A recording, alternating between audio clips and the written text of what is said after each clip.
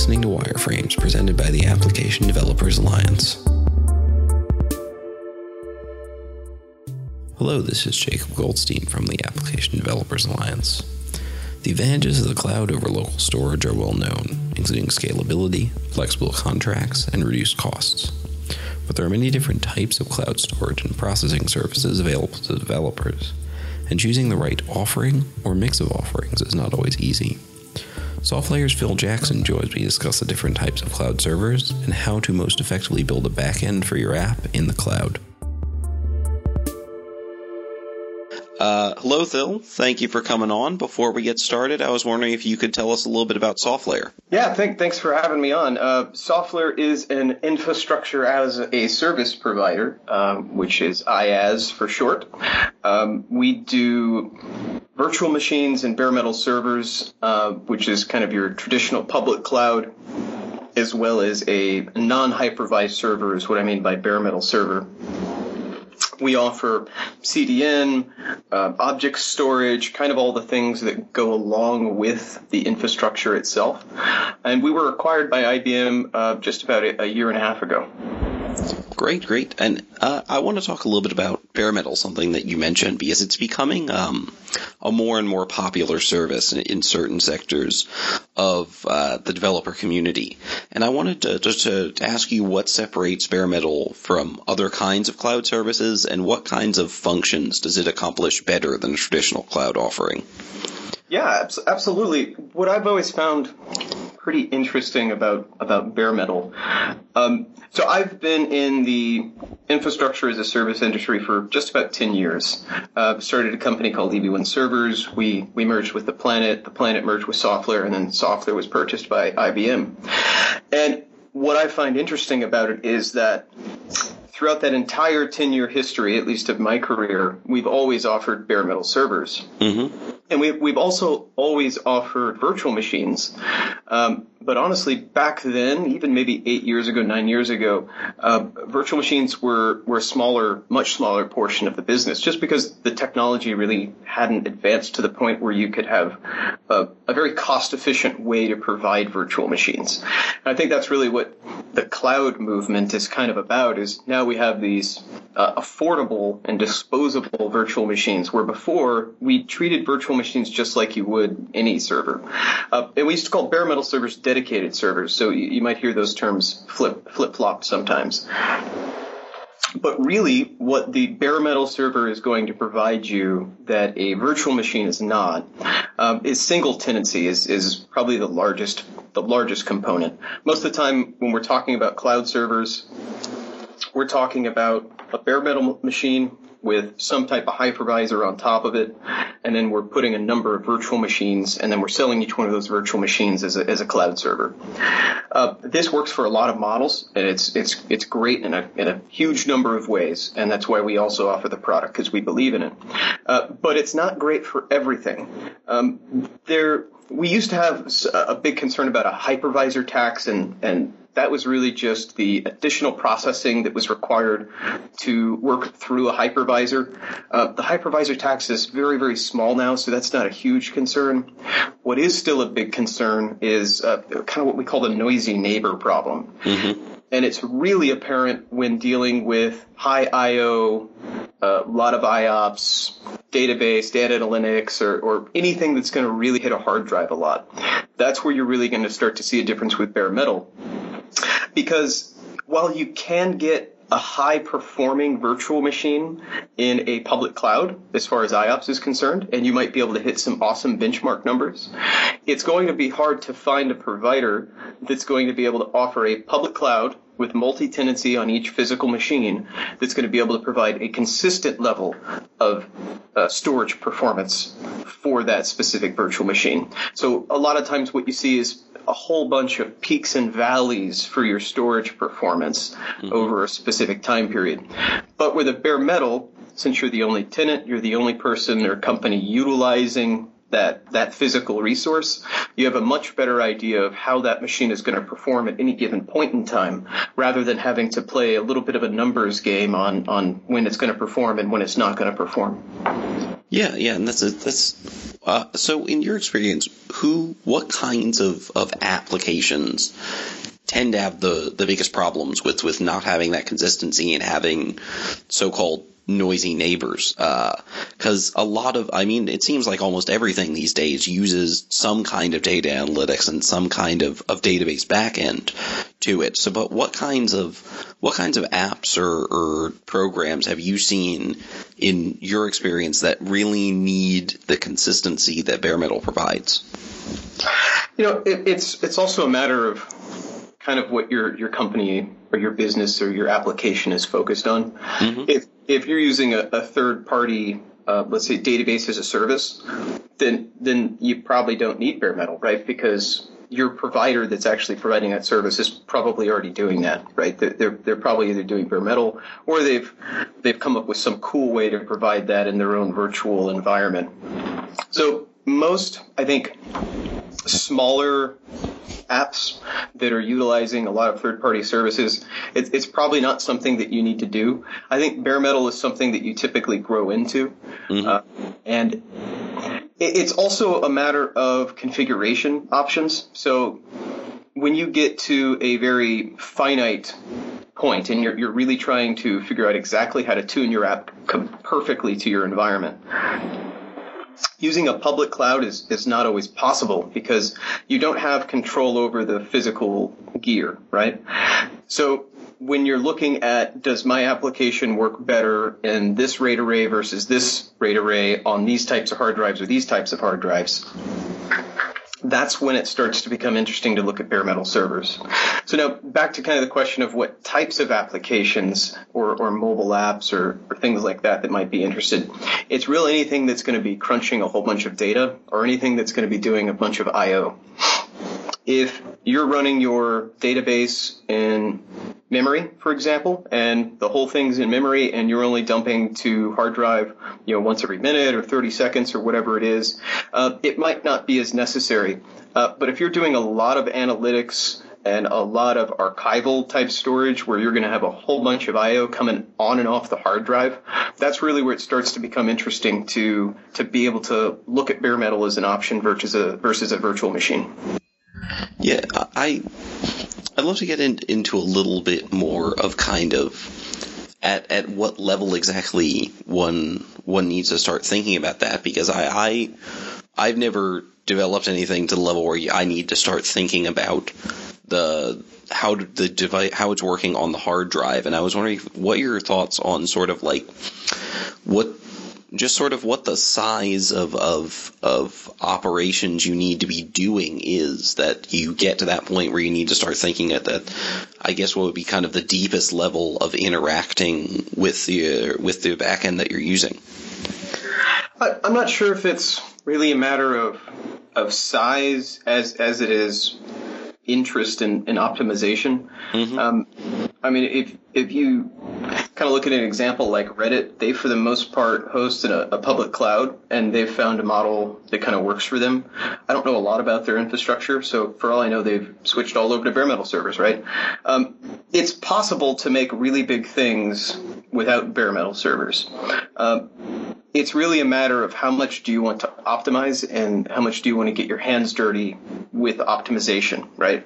So you might be able to, for example, maybe you have, a web app or a mobile app that could run on 50 virtual machines, but maybe it only requires 5 dedicated servers, or maybe only 2 dedicated servers to house your database, and then maybe 10 web servers to actually handle all the traffic back and forth. It's really a matter of configuration, I think, rather than size. I've seen very small implementations that use a dedicated machine just because it's more cost effective. Maybe they want to run their own hypervisor. Maybe they don't want to use Softlayer's portal to manage their virtual machines. Maybe they want to use the VMware console directly. So it's a little bit more, I think, than just size of application or size of company. I think it's really a little bit more about preference and how technical the group is and how technical they want to be as well. Maybe you have all the technical skills, but you just don't want to worry about it. Mm-hmm. Yeah, that makes a lot of sense, and I'm wondering sort of what, in your experience, is that decision, the decision to kind of invest, if someone is thinking about moving to bare metal, decision to kind of invest in making that technical leap and starting to manage that, is that more about cost effectiveness and just running the structure more effectively, or is that something that can really increase the performance of your app and the performance of the whole system that you're running? I think it's a little bit both, honestly. I know that's been my answer for the last two ones. But yeah, it can be both. Like I said, you can do very large things with just virtual machines, but sometimes you have to play games, right? So let's say you order 10 virtual machines. 5 of them may be on hosts with very few other customers on them. The other 5 may be on populated hosts. So maybe these 5 don't perform as well as the other set of 5. So now you have to make a decision on, okay, so do I have a degraded experience for all the people who show up on these 5 servers? Do I cancel those 5 servers and order another 5 servers? How do I do that? Maybe I make my application resilient enough to be able to know when a server is overloaded and switch to these others. It's just a different type of problem. Mm-hmm. And it just really seems to be bare metal is another tool in the toolbox to be able to solve a problem. And it's really just a matter of which one of those paths do you want to go down. Most of the time that I see somebody going to bare metal in a non-enterprise type thing, software for the most part works in the small and medium-sized business markets. IBM is, of course, very much in the enterprise market. But the core of our business at Softlayer is still really focused on that small, medium-sized business. And most of the time I'm seeing people choose bare metal over just virtual is really when they have an idea of what they want to do and how they want to do it. Mm-hmm. So our typical customer might come in and say, I want a Mongo cluster and I'm going to configure it this specific way. We don't typically get the customer who comes in and says, I need a database solution and it kind of needs to do this thing. Most of the time they have a very good idea of what they would like to actually build. They're just looking for a cool place to do it that meets all the feature requirements that they have.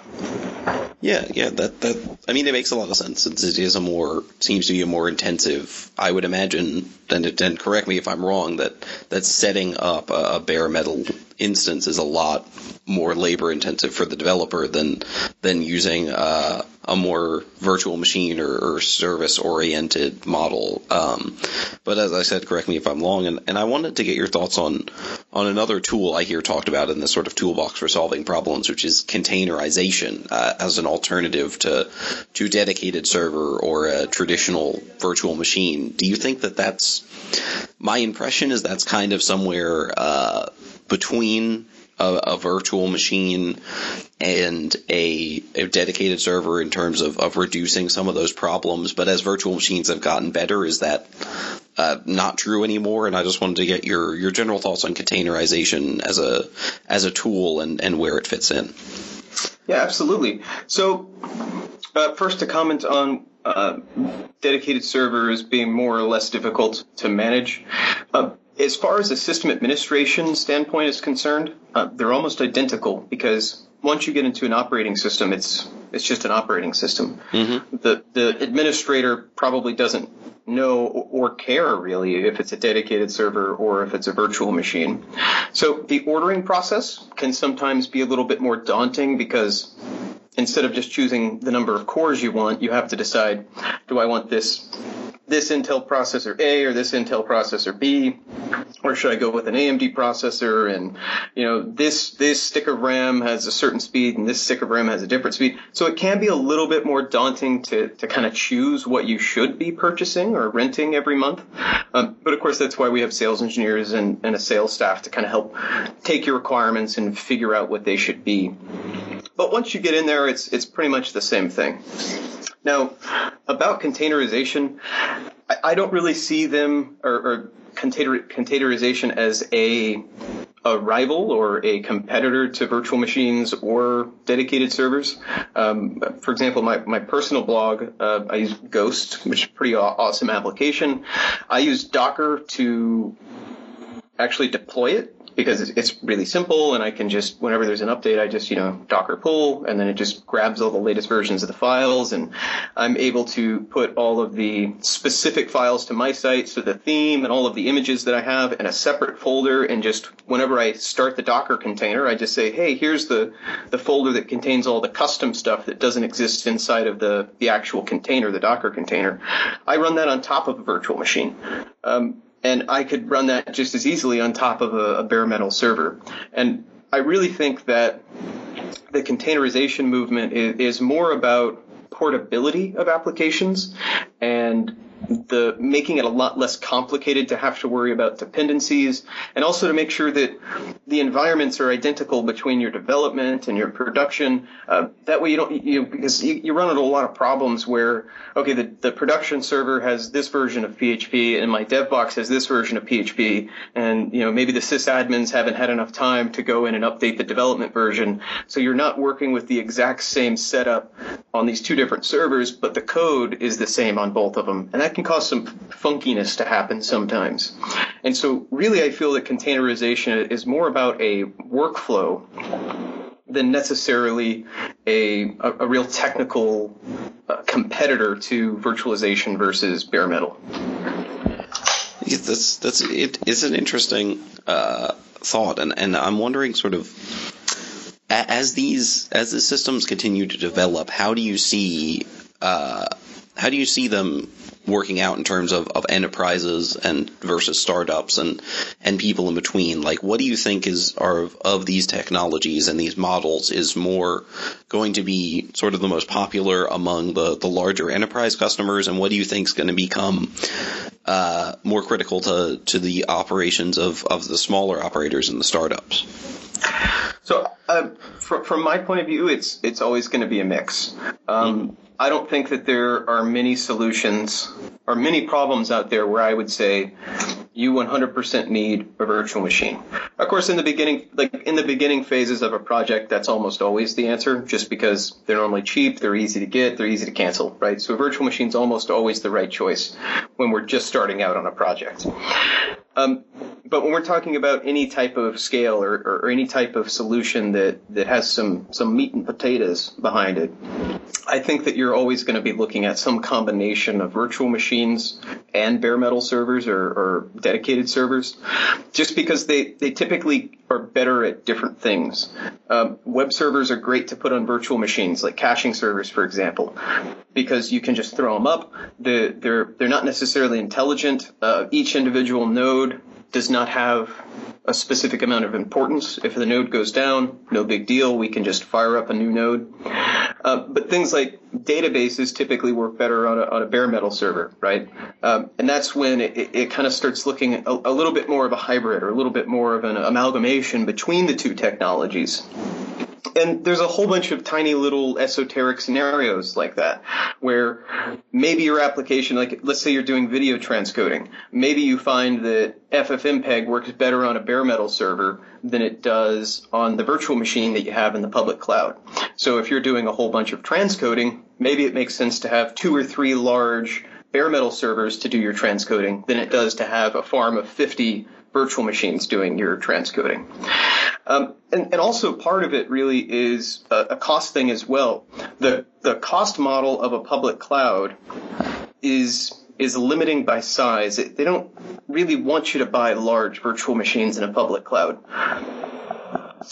It's kind of almost like it gets more expensive the larger that you go, and of course it does, but I mean, price per performance seems to get a little bit larger the larger that you go on a public cloud.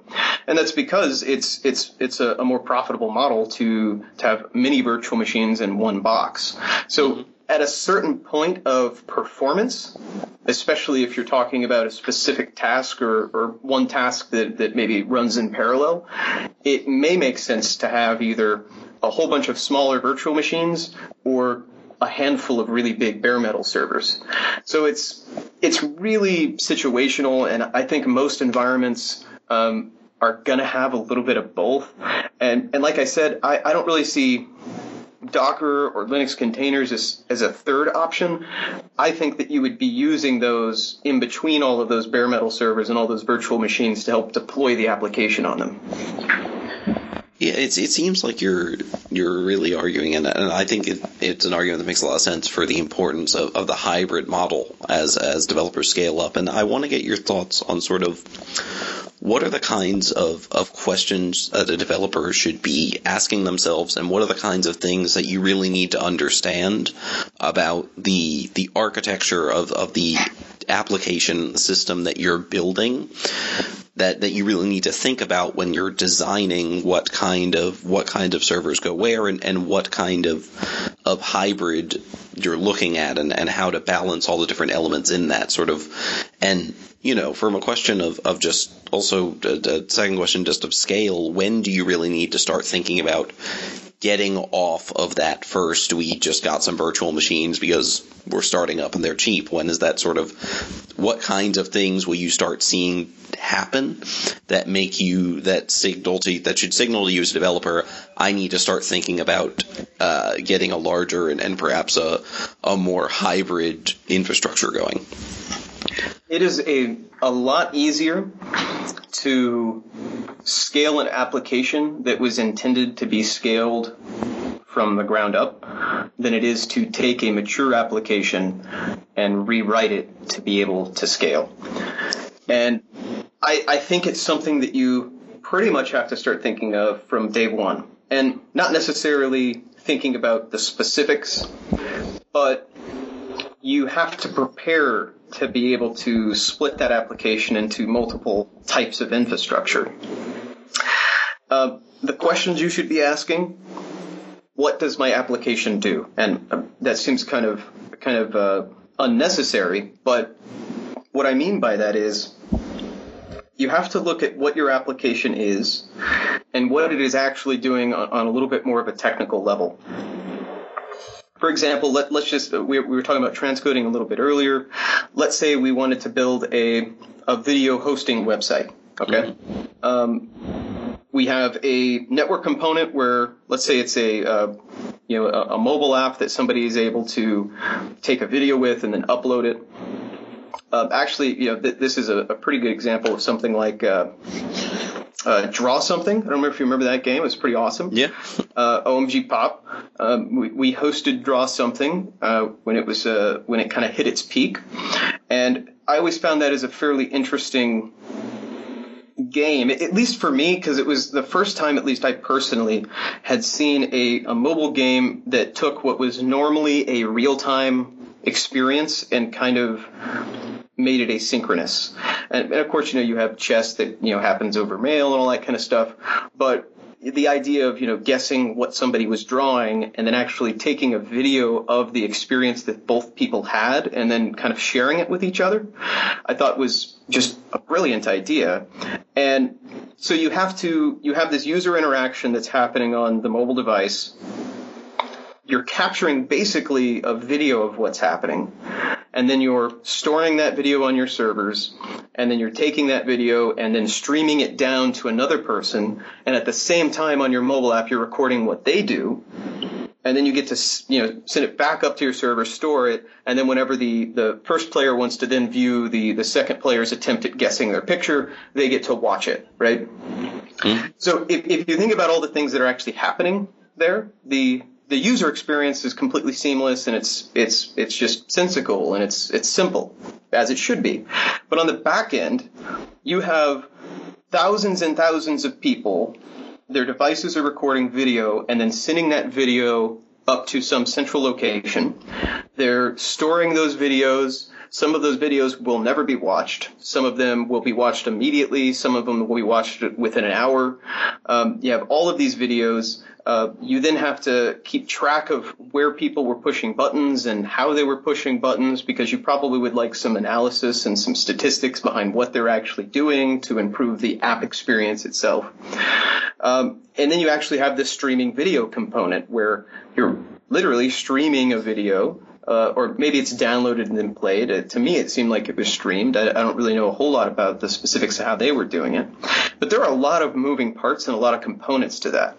Now, if I were to build one giant PHP class that did all of that, it would be really hard for me to then say, well, what if we had a server dedicated to just taking the uploads of videos, right? Mm-hmm. Because you got one box, one piece of code that's doing all of it.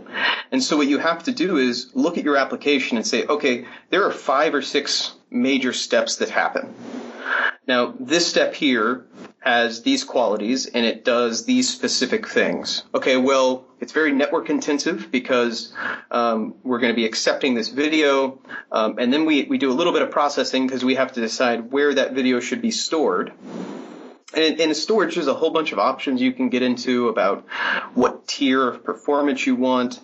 Maybe you take a video, because performance storage is expensive, right? Mm-hmm. The faster the storage is, the more expensive it's going to be. So maybe if a video isn't watched within 3 days, you want to put it down into a lower level of performance storage, so that way it's a little bit cheaper for you to store it for a long time. And the more unlikely it becomes that somebody will use it, the lower tier of storage you put it on as time goes through, until eventually it's on some archival storage, right?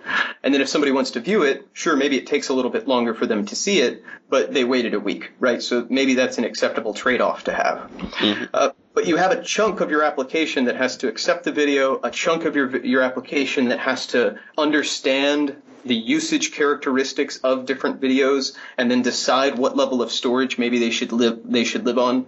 And of course, that's a completely business type motivation. We just want to make sure that we're getting the most efficient use out of our dollars. We have this other side of the application that's actually tracking who won, who lost, and keeping all these statistics. So when people go to their user profile, they can see how well they're doing compared to their friends and have all their scores and stuff.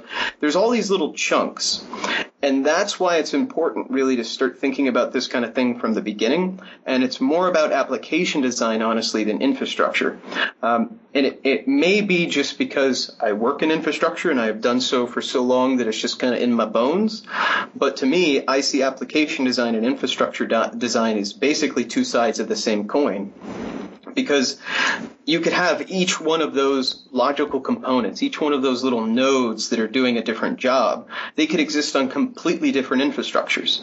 You could have one that's a dedicated server that has only one job, and it's to run this little chunk of the application. You could have 2 of those chunks of the application on third-party services that you're not even managing. Maybe it's a database as a service, or maybe it's a message queue as a service that you just don't even want to deal with. Maybe you don't have the expertise, maybe you don't have the time, the money, whatever it is.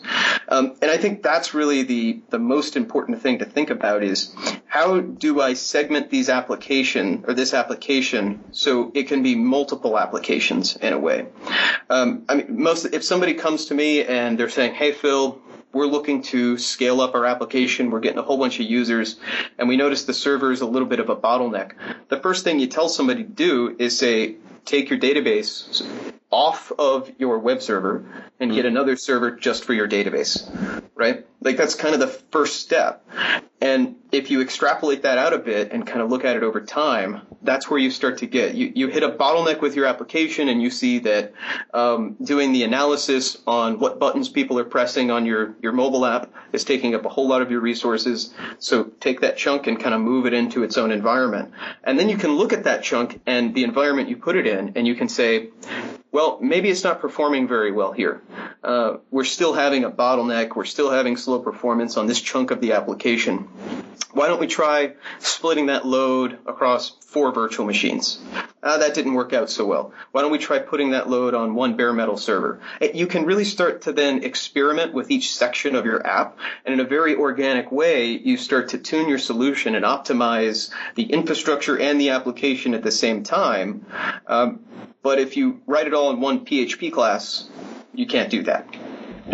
Yeah, and that raises sort of, I think, the question that raises for me, and I may be off base here, so let me know if I am, is that it seems like this process that you're describing of building a kind of a compartmentalized by app by function, and then adapting your infrastructure as your needs changed, is based on having a cloud model that is a sort of infrastructure-based service.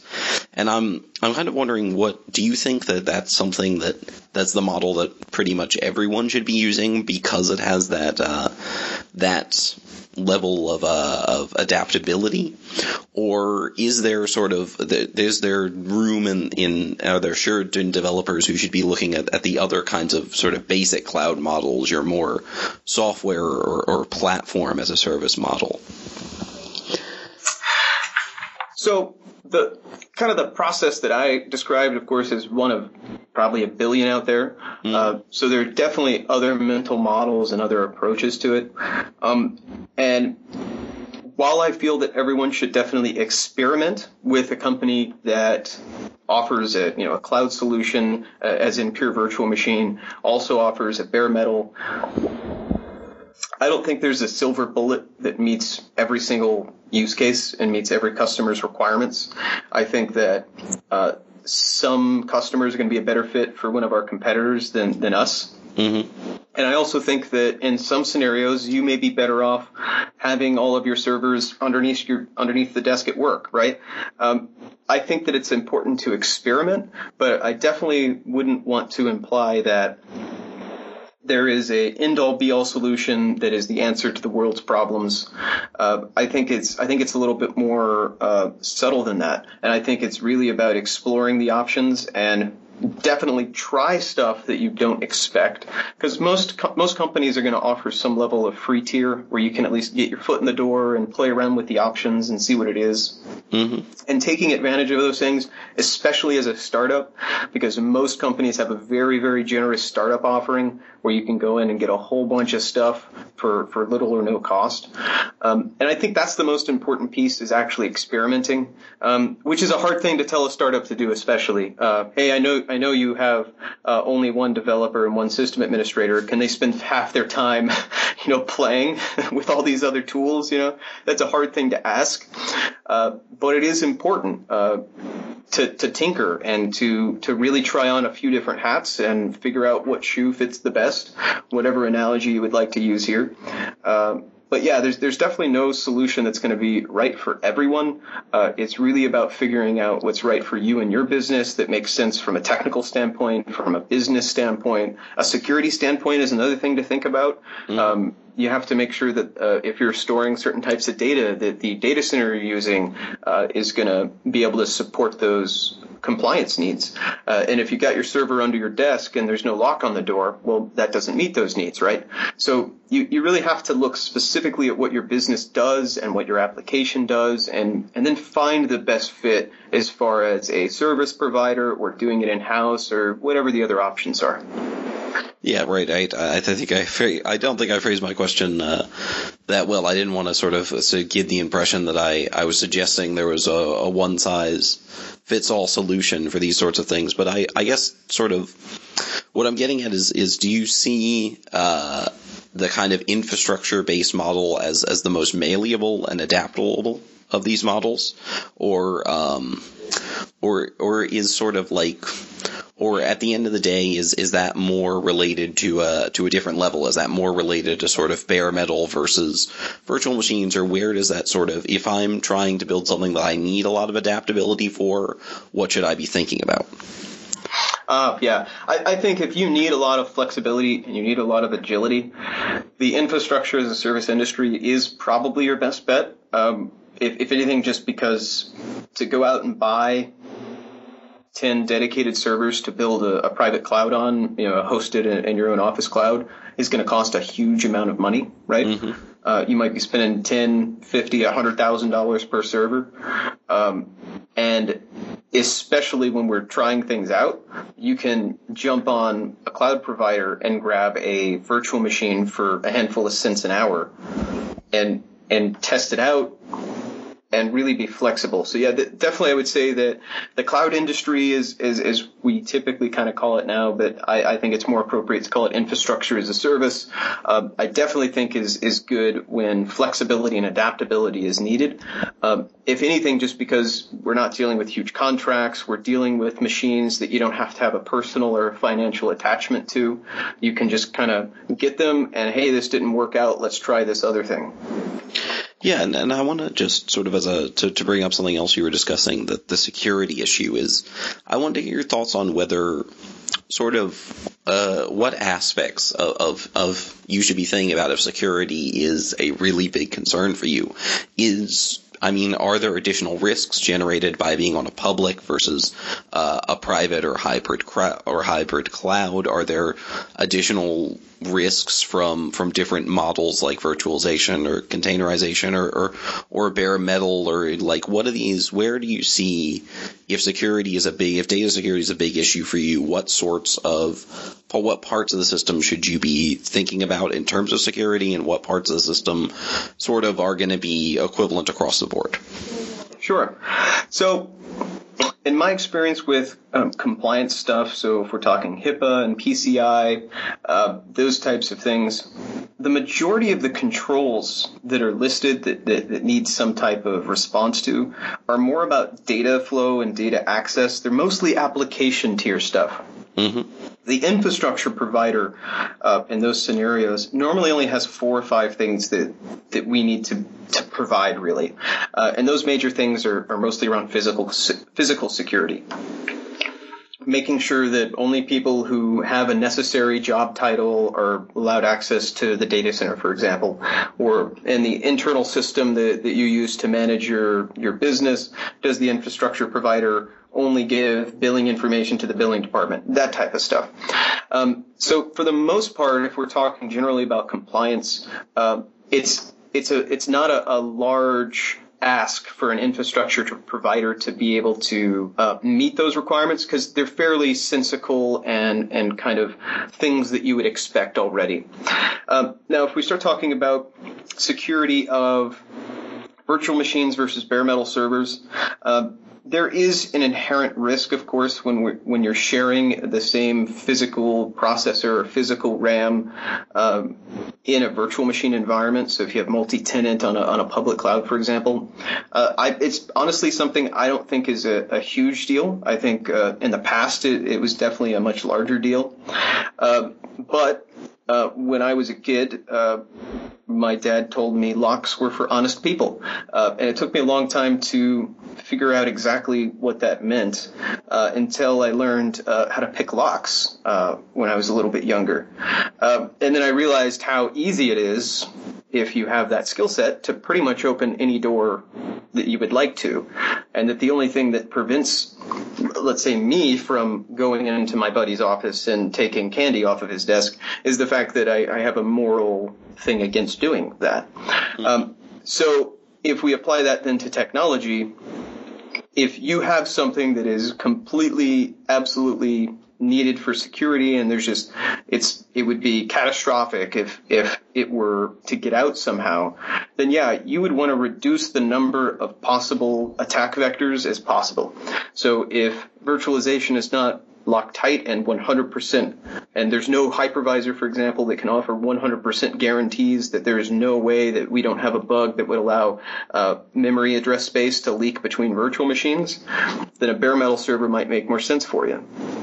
I think the number of applications that have that level of security are small. Mm-hmm. I think most applications and most solutions that I've helped build throughout my career have not needed that level of security.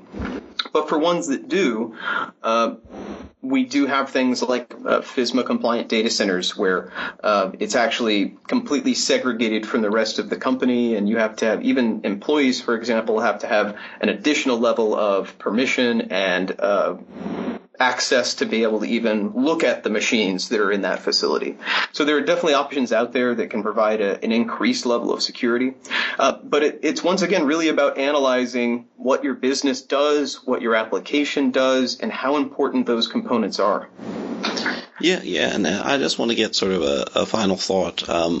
It seems like one of the themes running through the things you've been discussing is that virtual machines and virtualization in general has been getting better and better quality, and some of the advantages that a bare metal system has over it have been slowly reduced over time. So do you think that these kinds of divisions between these kinds of different services are always you're always gonna need, there's always gonna be a need for both, or do you think that over time there's gonna be some more convergence in models? Yeah, that's honestly a really good question. It's a really interesting problem too.